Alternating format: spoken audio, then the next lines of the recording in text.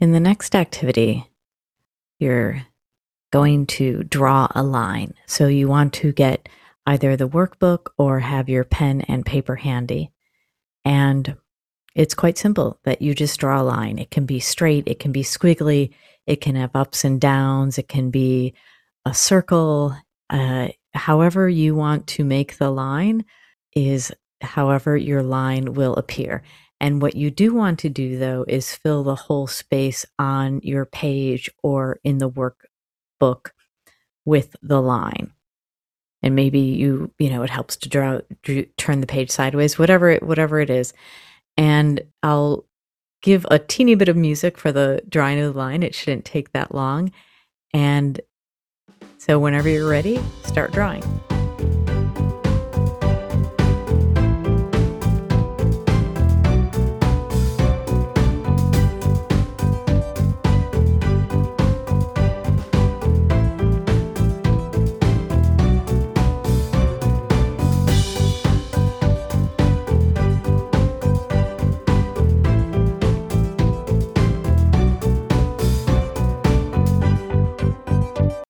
Now that you've drawn your line, find the beginning of your line and add a dot, a star, a point, a squiggle, however you want to mark the beginning of your line, because this is your start. This is the big bang.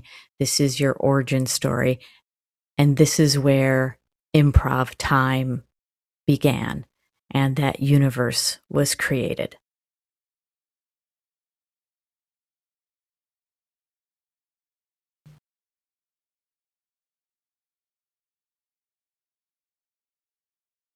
Now that you've drawn your line and you have the start, the point of origin, we're going to... okay, so this is the new start.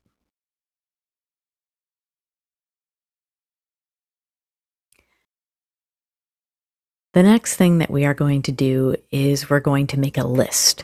You might want to call it a bucket list. You might just want to call it a list. But take a moment to review your origin story and your legacy, and consider those as 2 points on your timeline. One, the beginning, and the other, the end. And in thinking about all that time between, what are the things that you want to happen? What are the milestones? What are the moments? And so pause and start making a list of what you think some of those things might be. And it also doesn't have to be explicitly about things related to improv or applied improv, because in reality, and arguably everything is connected to improvisation and applied improvisation. And then the other thing is that when you drew your line, you might have drawn a squiggle, or it might have been a spiral.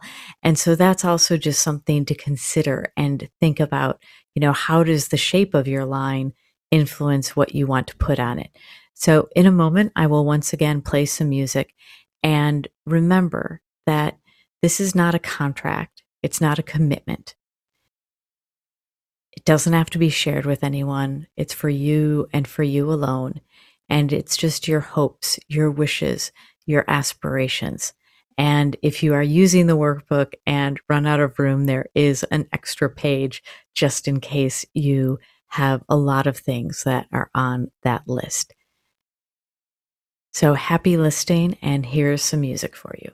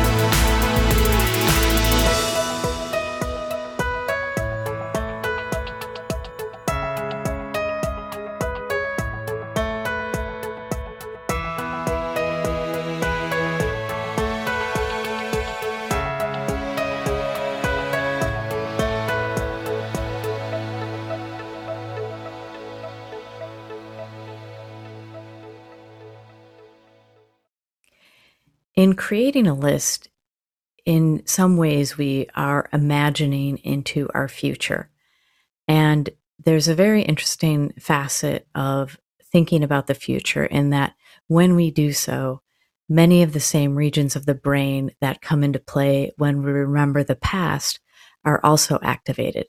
And so, in many ways, our memories can be considered as the source material for our imaginings of the future and possibility. And there's a lovely book called The Wandering Mind by Michael C. Corballis. And in it, he writes, memory in the form of knowledge, as well as remembered episodes, proves the building blocks from which to construct future plans. And he continues, if we are to design futures based on our memories, we need memories to be useful rather than accurate.